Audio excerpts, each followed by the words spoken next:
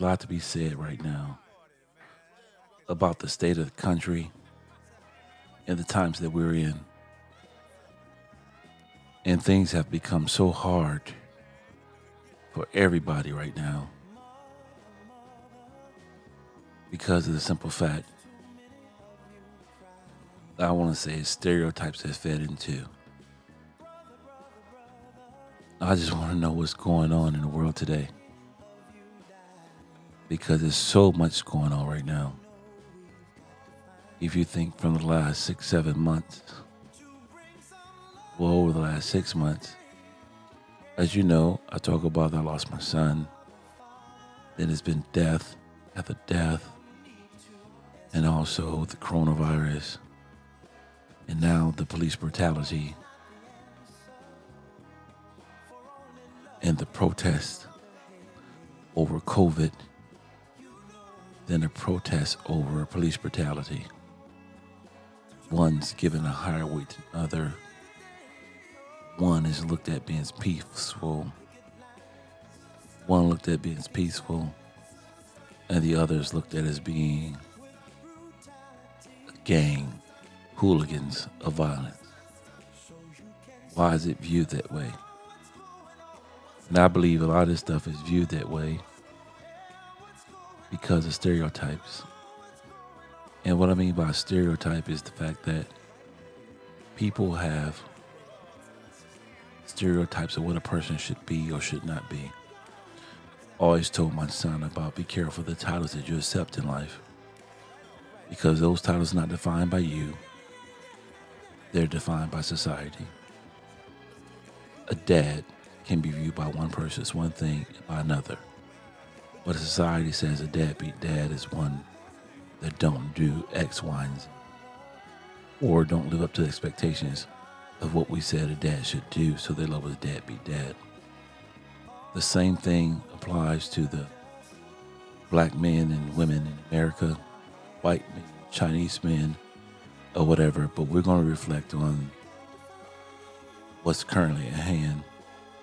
And it's the black man and black woman right now who, based upon prejudices, stereotypes, and when the stereotype is acted upon, it becomes prejudice. Like, yeah, they do conform to this standard or this type of being, regardless if they have an education or not. They're still looked at as being just black in certain instances by certain people. Now, not everybody view these people like this or black people like this. It's the fact is what is being viewed right now. And a part of me is glad that my son is not around to witness all this bullshit, because I just can't imagine how it would feel if he had to endure some of these pains that other parents, mothers, fathers, brothers, wives, sisters, cousins, family member had to experience, and they know that person firsthand.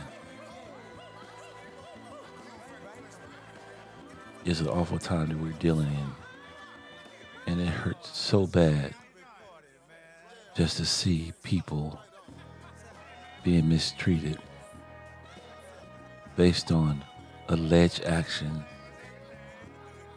and the color of their skin. Whatever happens to guilty or innocence before proven guilty, everybody's taking something in accountability based upon their own personal preferences and prejudices.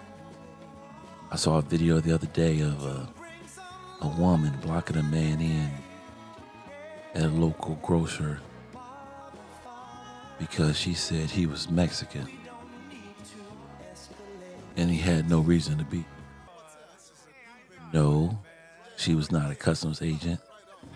She's assumed the fact that based on what he looked like, that he was illegal, despite someone else telling her he works with this company.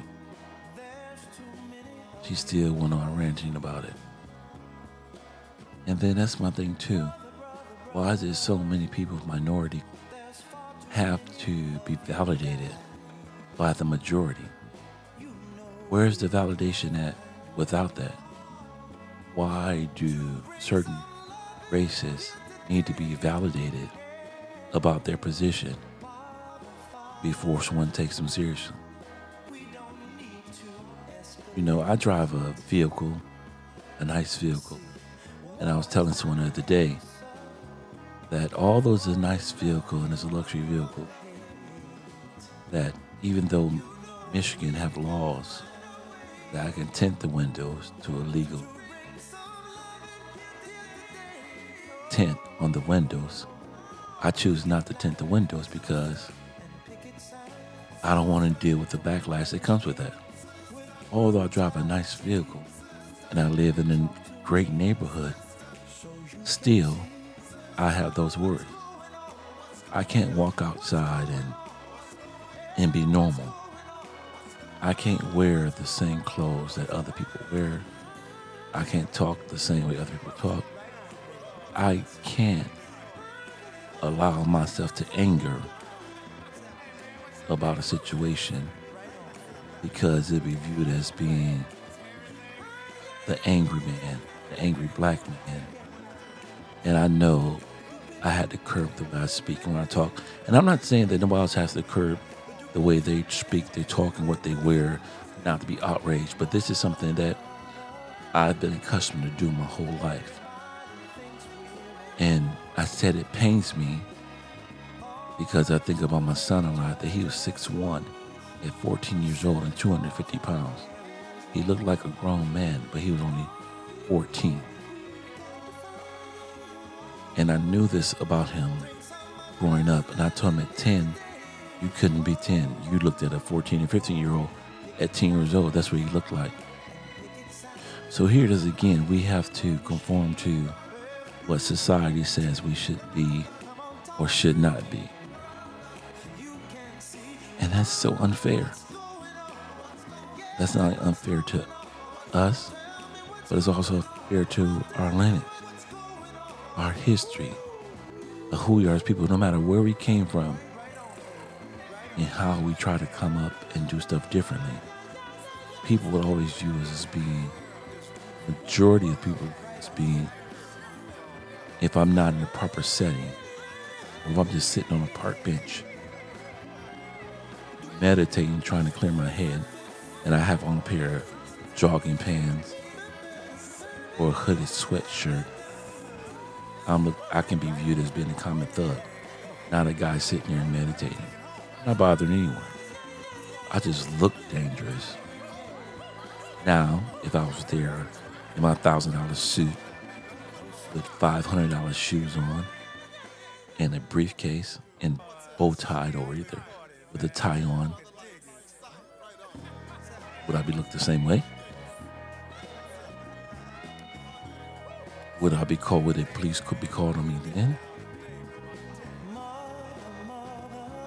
Or it look like that I'm still trying to scam and do something different to somebody? That's what we're dealing with in our society today. Like, we gotta check ourselves. And I'm not saying nobody else has to check themselves, but nobody's being arrested or beat up or being killed in custody more than we are. And I said we as being a black man and a black woman. I have a daughter as well. She goes to Historically Black College University in Atlanta, Georgia. And this weekend, she witnessed people that she'd known on television getting yanked out of a car, windows busted and tires slashed because they broke curfew. But they'll drive in their car.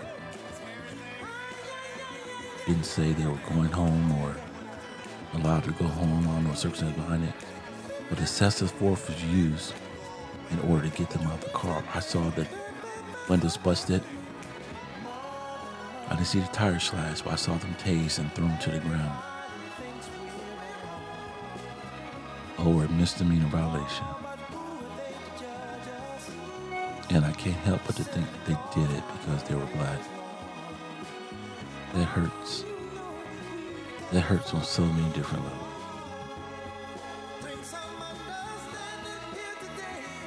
Thank you for walking with me.